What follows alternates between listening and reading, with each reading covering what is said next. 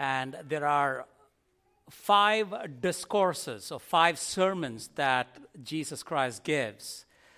We looked at the first 4 and then we couldn't complete, and so we want to come back and finish the 5th today, and that's the Olivet Discourse.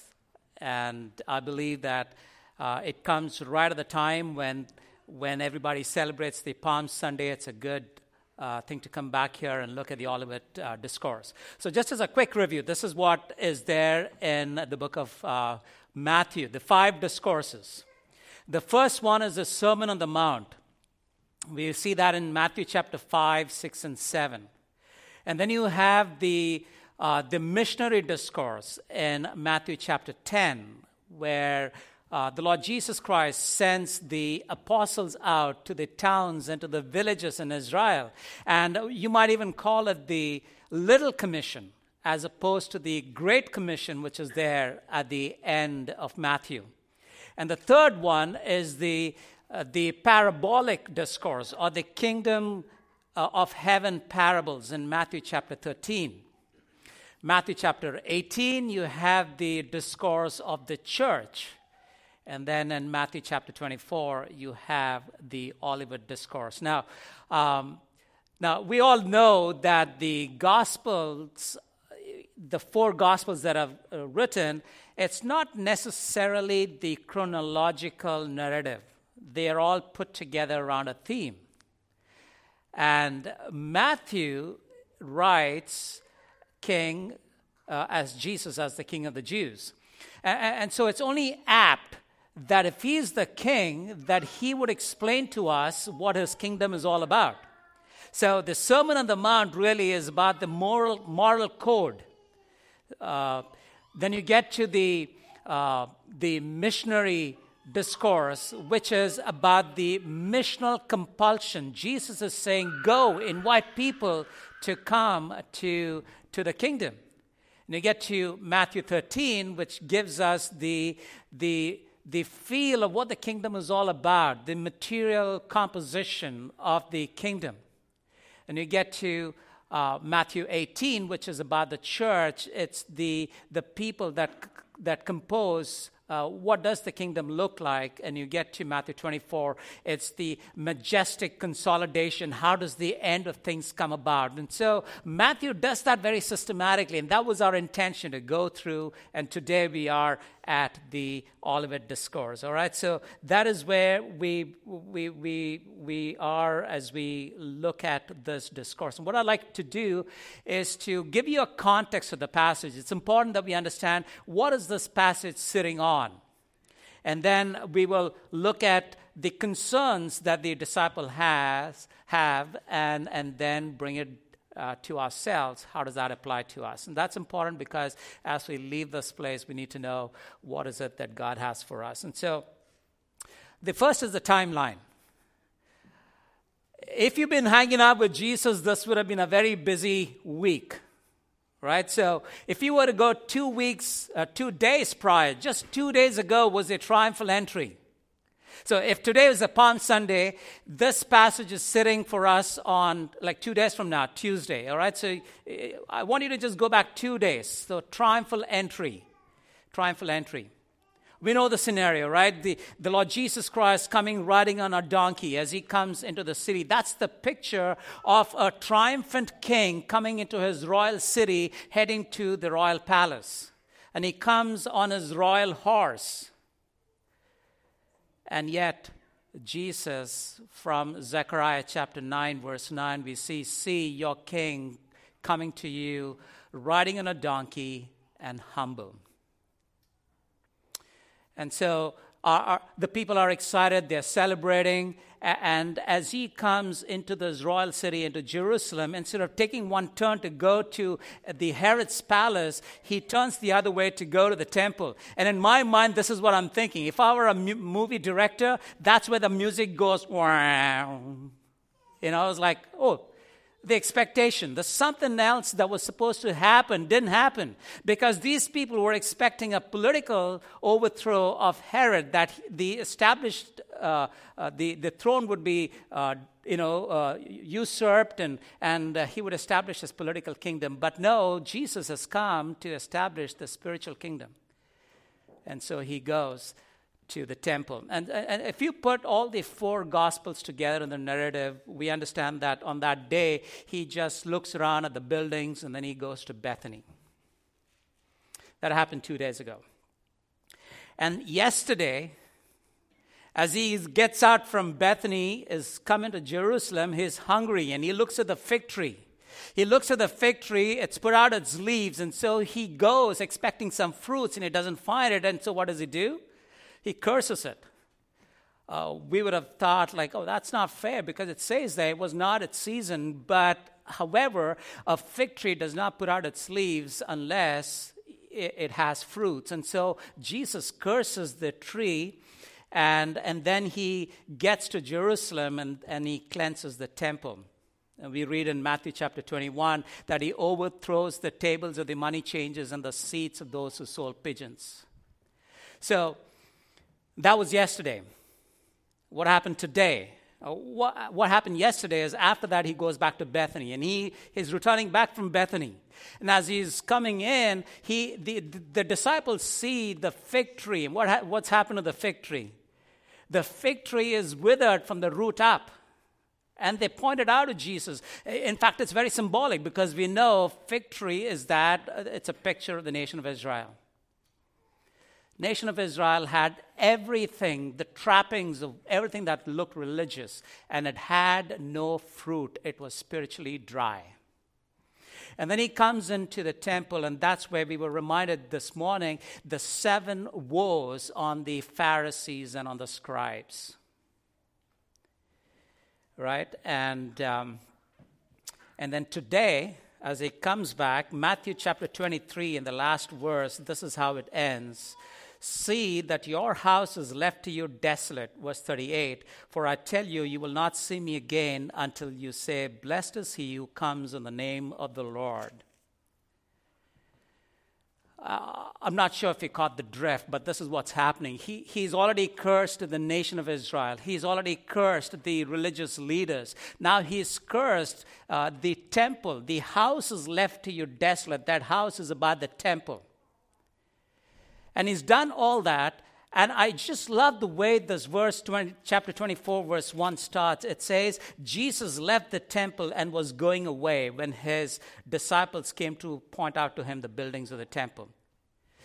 Jesus left the building. I think about it and I was like, the king has left the building. Elvis has left the building. This is where it first must have originated. Jesus left the building. He has left the temple. As in Ezekiel, as we read, the glory is departed. This is what it is. Jesus is not going back to that temple. He has left the temple. And what do the people do? The disciples are standing there and says, Jesus, look at the stones.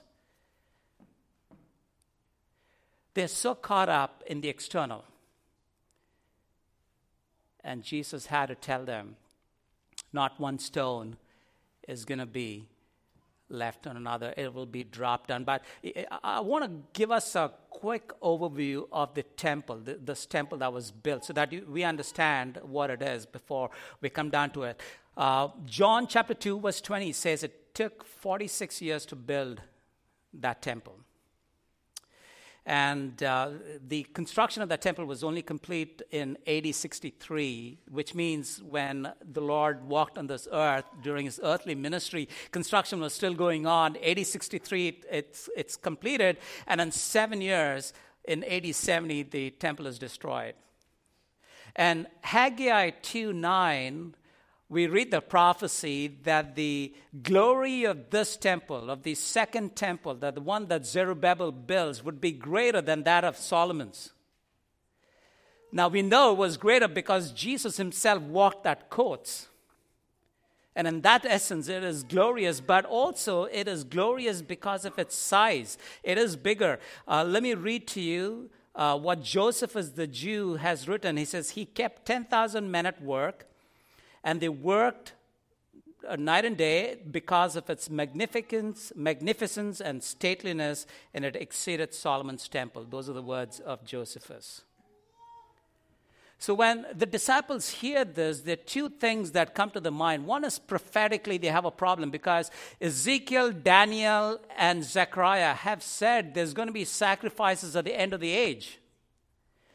And in physically too, each of the stones that have been used, again, Josephus puts there, one stone would be 37 feet long, which is about the size of this hall.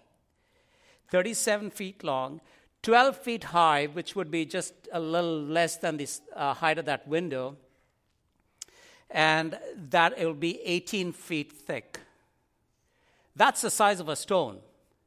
Now, when the disciples look at it, I mean, they're from Galilee, I guess, they've never seen such magnificence. They look at that and it says, now, the stones are going to be toppled. Nothing's going to be there. I'd like you to get this imagery in your head. And so that's why, in trying to put this prophetically and physically as we come together, that's why they ask these three questions. The concern of the disciples, the three questions. When will these things be? What are the signs of your coming? And of the end of the age. They recognize that, the end of the age, if they assume that this temple is the one that's going to be there to the end of the age. And if it's going to be toppled over, when are you coming? What's going to happen? That's the concern. They want to understand that. And so let's look very quickly at the outline as Jesus gives it. Go through it and then we'll come back again, all right? So first, Jesus begins with two warnings. He says, see that no one misleads you in verse 4.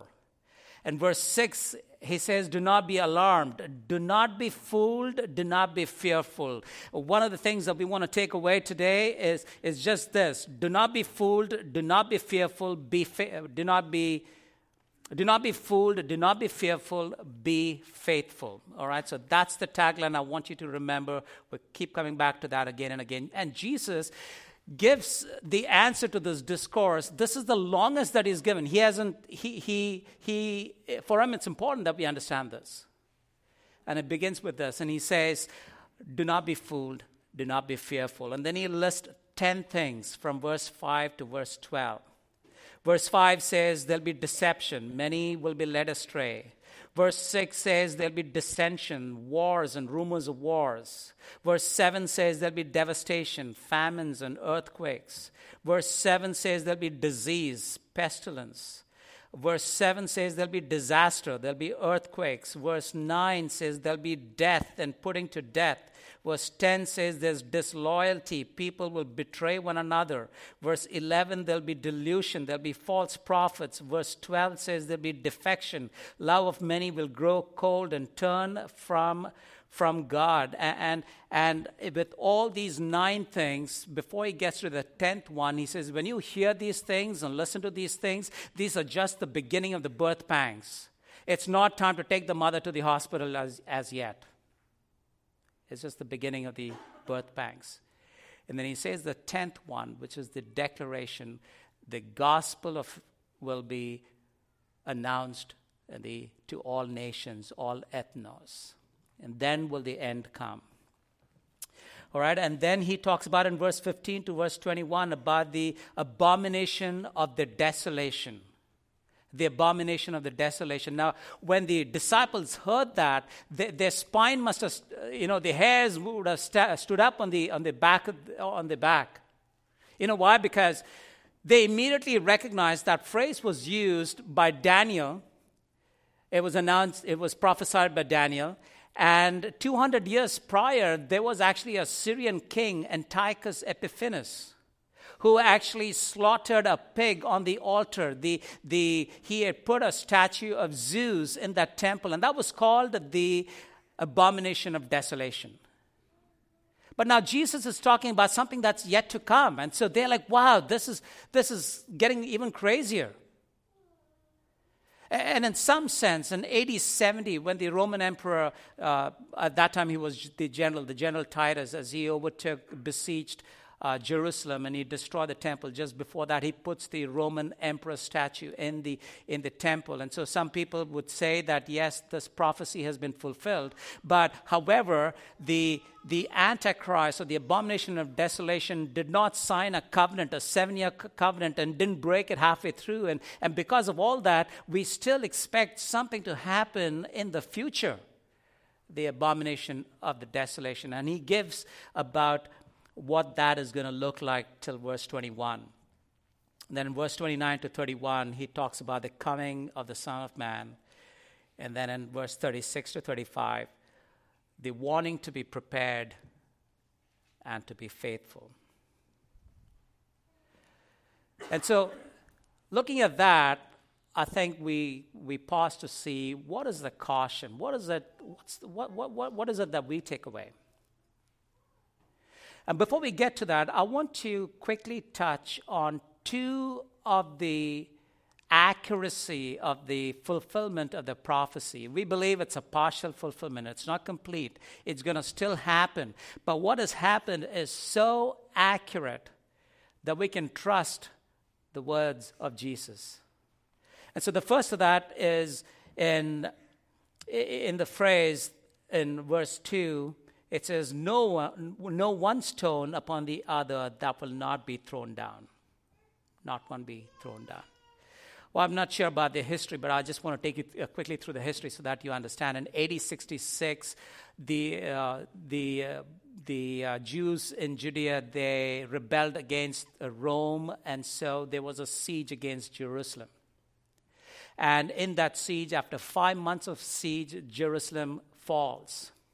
And because during the siege, so many lives were lost, and it was a prized thing, the soldiers run into the temple. Now, General Titus, who was responsible for the siege, he did not want the temple to be broken down because the temple was there for 500 years. And he wanted to make that into a Roman temple.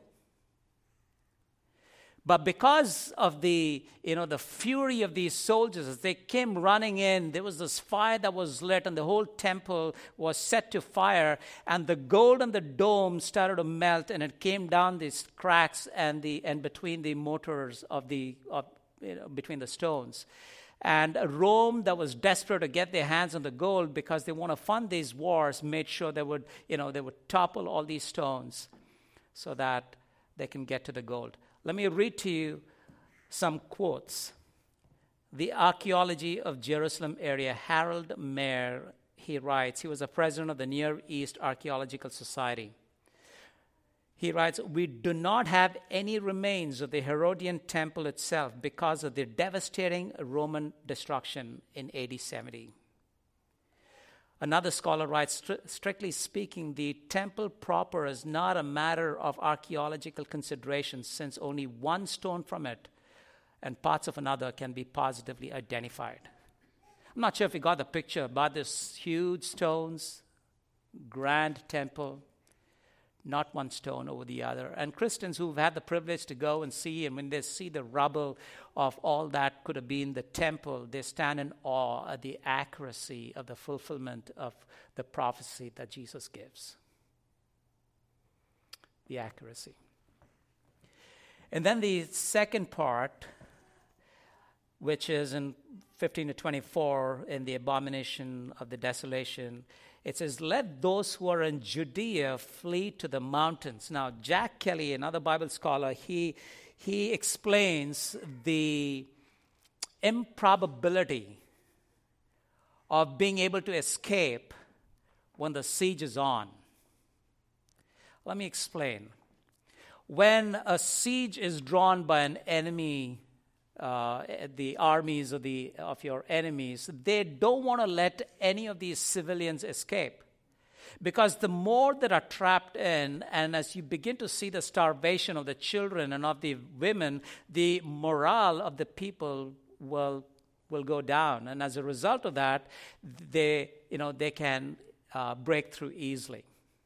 And you must also understand that the siege actually happened during the Passover. And so there would have been so many visitors who came into Jerusalem. Josephus says there were more than 1 million Jews in Jerusalem at that time. And so this prophecy that when you see that to leave did not seem possible, but yet what happened is, you see, when the rebellion happened, Emperor Nero sends Vespasian, the general Vespasian, who draws the siege on Jerusalem. During this 5-month period, what has already happened now is Nero has died. If you read history, it's also called the year of the four emperors, and in that year there were 4 different emperors. Now Vespasian leaves the charge under his son Titus, goes back to Rome so that he can consolidate his position. He would become the emperor. And while he's there, he realizes he might need some extra help. And so he sends word to General Titus, his son, saying, come, I'd like you to come, bring your armies in. And so as they ready themselves to leave, Vespasian realizes, okay, I don't need that. You can continue. So he sends another word back saying that continue with the siege. But during just that week, the siege had opened up. This is what Josephus had to write. He writes, although 1.2 million Jews died in Rome's defeat of Israel, so it's according to Josephus, not one Christian perished in the siege of Jerusalem. The Lord's advice had been sound and even strategically clever. I read that and I was like, when Jesus gave that, the disciples couldn't understand how would this giant of a building, how would the accuracy of the prophecy be? And we have today the confidence, if we needed evidence as we look back, that whatever he says will come true. And so when he gives us the caution, when he says, don't be fooled, don't be fearful, be faithful, it's something that we need to sit up and listen. All right? So he says in verse 4, see that no one leads you astray. Don't be fooled. Don't be deceived. When we think about deception, the first thing that Eve tells the Lord when confronted, why did you do it? She says what? The serpent deceived me and I ate. Genesis chapter 3 verse 13. Deception. The story is not very different today, isn't it? Because the problem with deception is we think everything's okay with us. The problem is with the person who's sitting next to us or front of us or somewhere here or somewhere at workplace. It's never us, and that's deception. Lifeway did a research which was funded by Ligonier Ministries. They wanted to find out the temperature of America's theological health. And R.C. Sproul, who's the founder-president, says, what comes out screaming through this survey is the pervasive influence of humanism. Humanism. So you might ask, what is humanism? I like the way the book of Judges ends. The last verse in the book of Judges is, there was no king in Israel that day, and everybody did what was right in their own eyes.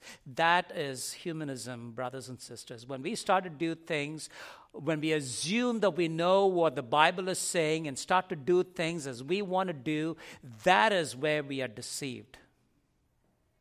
We are deceived. And if you really look at it, this discourse was given partly because the disciples were deceived, weren't they? Jesus is actually walking away from the temple.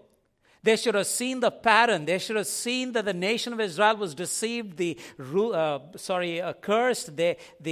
The rulers and the scribes and the Pharisees, the woes upon them. And now he says about the temple, and he's walking away, and still the disciples stand there looking at the majesty of the external trappings, as we often do. Everything from the outside. That's deception. We get caught up sometimes, and we think everything is okay. And we start to think about deception, right? We think about others, and this sense of self-righteousness rises up. We are better. Look at him. Look at her. That rising self-righteousness saying that the fault is not in here, it's somewhere else, that's a sure sign of deception. Because if there is burden in your heart for someone else, it makes you first to think less of yourself than him and or her, and come around to see how is it that together as a community that we can help each other. Because Galatians tells us, I can fall, you can fall, we all can fall. And the reason why we are here together as a community is so that we can help each other and strengthen each other, encourage each other, build each other.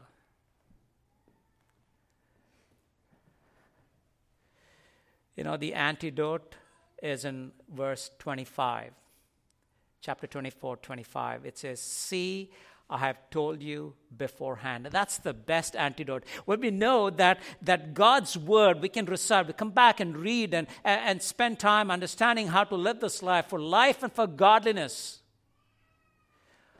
Let me ask you a question. Who do you think reads the Bible the most? I've been asking this question. You know who I think it is? I think it's the devil. He can quote it. He can tell you exactly what it is.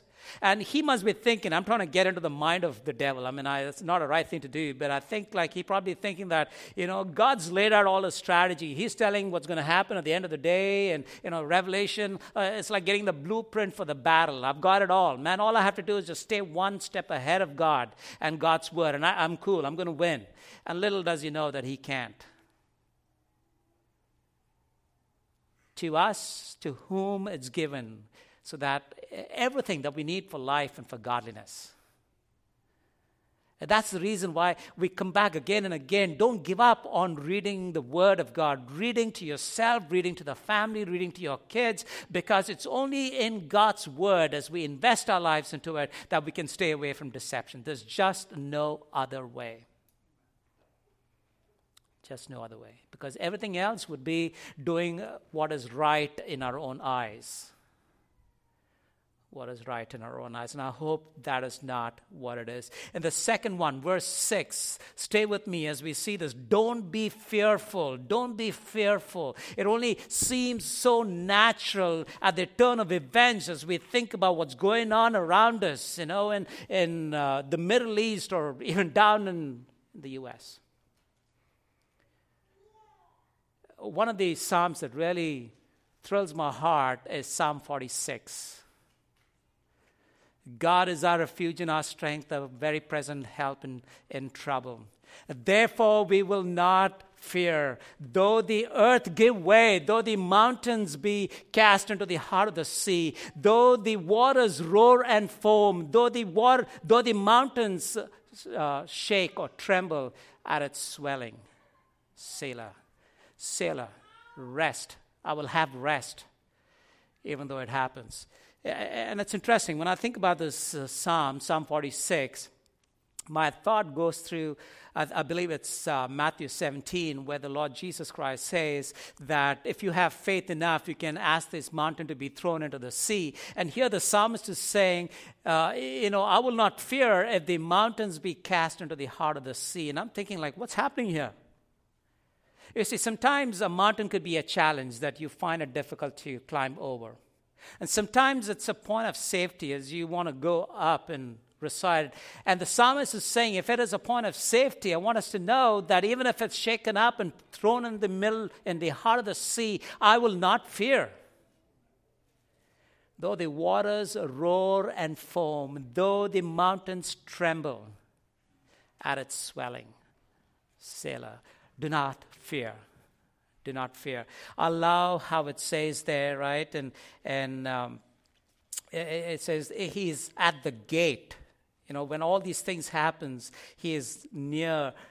It's going to happen. It's near the gate, it says, and as you get down towards the end of the chapter. And the antidote here is in verse 13, but the one who endures to the end will be saved. In verse 13, it says, what it's saying is, dear brothers and sisters, hang on. This roller coaster ride is going to end. It's just around the corner. It's just around the corner. Do not be fearful. He is not delayed. Because 32 and 33, it says the fig tree, when you see the fig tree, learn this lesson. As soon as the branch becomes tender and puts out its leaves, you know that summer is near. And that's why today we were reminded in the book of Revelation, Maranatha, Lord is coming. Even so, come Lord Jesus. Even so, come Lord Jesus. We are not fearful. You see, this book of Revelation was written for these first century Christians who were being persecuted. You know what would be done to them? They would take this animal hide, sew them up in the animal hide, feed them to the wild animals. Nero would have them dipped in tar, lit them as a torch so that their screams would help with the orgy parties. And that's the fiery trial that Peter is talking about. And so the first century Christians would think about this, and they would wait for the time when the Lord is coming back. And 2,000 years later, our hope is not dwindled. Our hope shines brighter. I want you to know. We're not giving up. We're not saying that it's 2,000 years, the Lord's forgotten. He says, no, because of the accuracy of his prophecy, let him be. Let him come soon. Come, Lord. That's our cry. And 2,000 years later, it only the cry is only louder and heartfelt. Do not be fearful. Do not be fearful. The summer is here. The fig tree has put out its leaves. And the Lord is coming. And 2 Thessalonians chapter 2, verse 8. I love how it's laid out. You know what it says? It says, then shall the lawless one be revealed. And the Lord Jesus Christ will kill with the breath of his mouth and be utterly destroyed by the appearance of his coming. But the breath of his mouth, and I looked at that and I said, Lord, this only you can do this, because in Genesis, it was his breath that gave me life, made Adam a spiritual man, and he gives me breath. And with the breath of his mouth, this evil one, this lawless one, the one who troubles us, will be destroyed. I want us to know Jesus is not fooling around when he says that. He means business. Don't be fooled.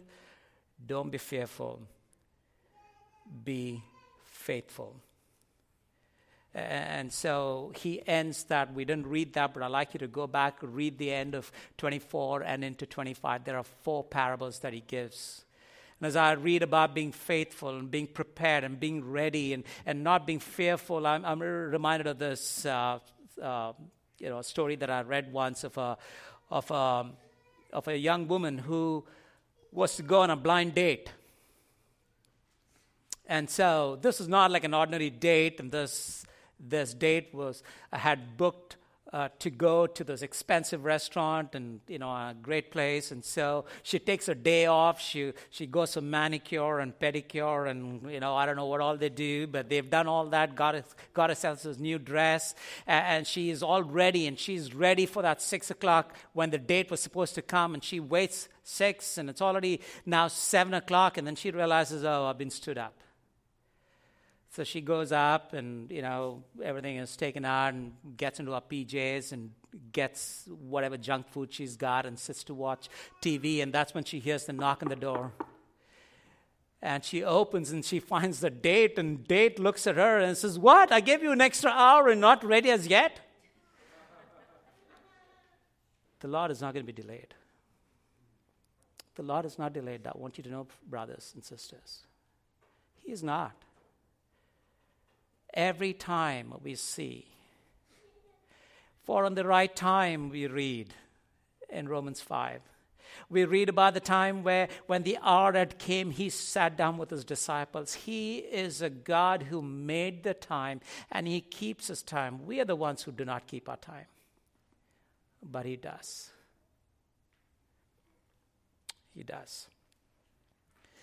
And so he gives these 4 parables. Parables of the 2 stewards.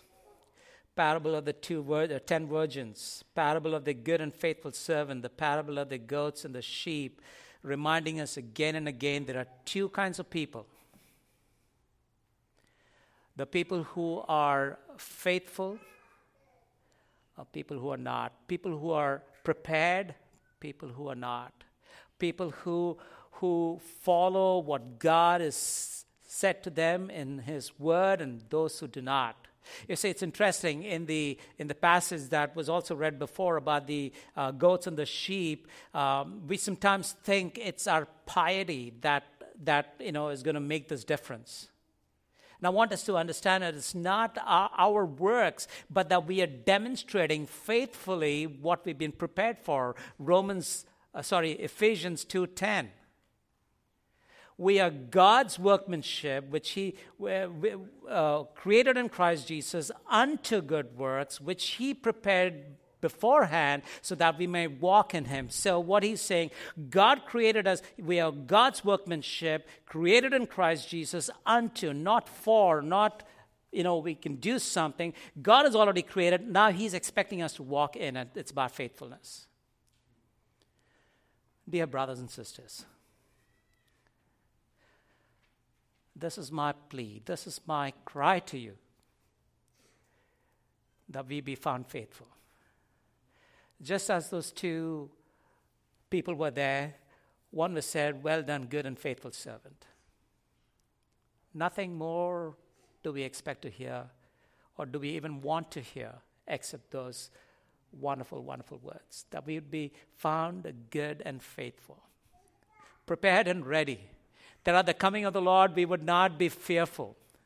And so in my heart, the song keeps coming back, and I'm just going to read it to you. It says, "The marketplace is empty, no more traffic in the street. All the builders' tools are silent, no more time to harvest wheat. Busy housewives cease the labor in the courtroom, no debate. Work on earth has been suspended as the King comes through the gate. Happy faces line the hallway, those whose lives have been redeemed. Broken homes He has mended, those from prison He has freed. Little children and the aged hand in hand stand all glow, who were crippled, broken, ruined, clad in garments white as snow. The King is coming, the King is coming. I just heard the trumpet sounding, and soon His face I'll see. The King is coming, the King is coming. Praise God, He is coming for me." That's the unfading hope that we have. He is not delayed. The first time when He came in the triumphal entry, He came on a donkey. He came as a humble servant. But I want to end with the time He's going to come in that triumphal entry from Revelation chapter 19. If I can have you all stand with me as I read from Revelation chapter 19, verse 11 to 16, and then I'll close in a word of prayer. Revelation 19, 11 to 16. "Then I saw the heaven opened, and behold, a white horse. And the one sitting on it is called Faithful and True, and in righteousness He judges and makes war. His eyes are like the flame of fire, and on His head are like many diadems. And He has a name written that no one knows but Himself. He is clothed in a robe dipped in blood, and the name by which He is called is the Word of God. And the armies of heaven, arrayed in fine linen, white and pure, were following Him on white horses. From His mouth comes a sharp sword with which to strike down the nations, and He shall rule them with a rod of iron. He will tread the winepress of the fury of the wrath of the God the Almighty. On His robe and on His thigh He has a name written, King of Kings and Lord of Lords." Father God, we want to thank You that this is going to be, and we pray it'll happen in our lifetime. And we pray, Lord, that even as Your name is muddied around the world, we pray, Lord, that each day that You give us would be lived to bring the light of the gospel to shine forth into those dark spots, even in our communities, Lord. We thank you that you prepared our hearts, Lord, to receive this humble King. And therefore today we can say that we are prepared to see the King coming in his majesty. He is the Lord of Lords, the King of Kings. And we pray, Lord, if today in our midst there is somebody who has no assurance of where they are and what they are doing, if they are deceived in some sense, Lord, that your Spirit will impress upon them. Lord, it's not about the trappings of where they were born or to who they were born or what they did or what they've been doing, but it's all about Jesus Christ. He alone is the way, the truth, and the life. And it's entrusting in him, no one else, Lord, no one else. There's no other name given in heaven, on earth, and under the earth, whereby we must under heaven, whereby we may be saved. We thank you.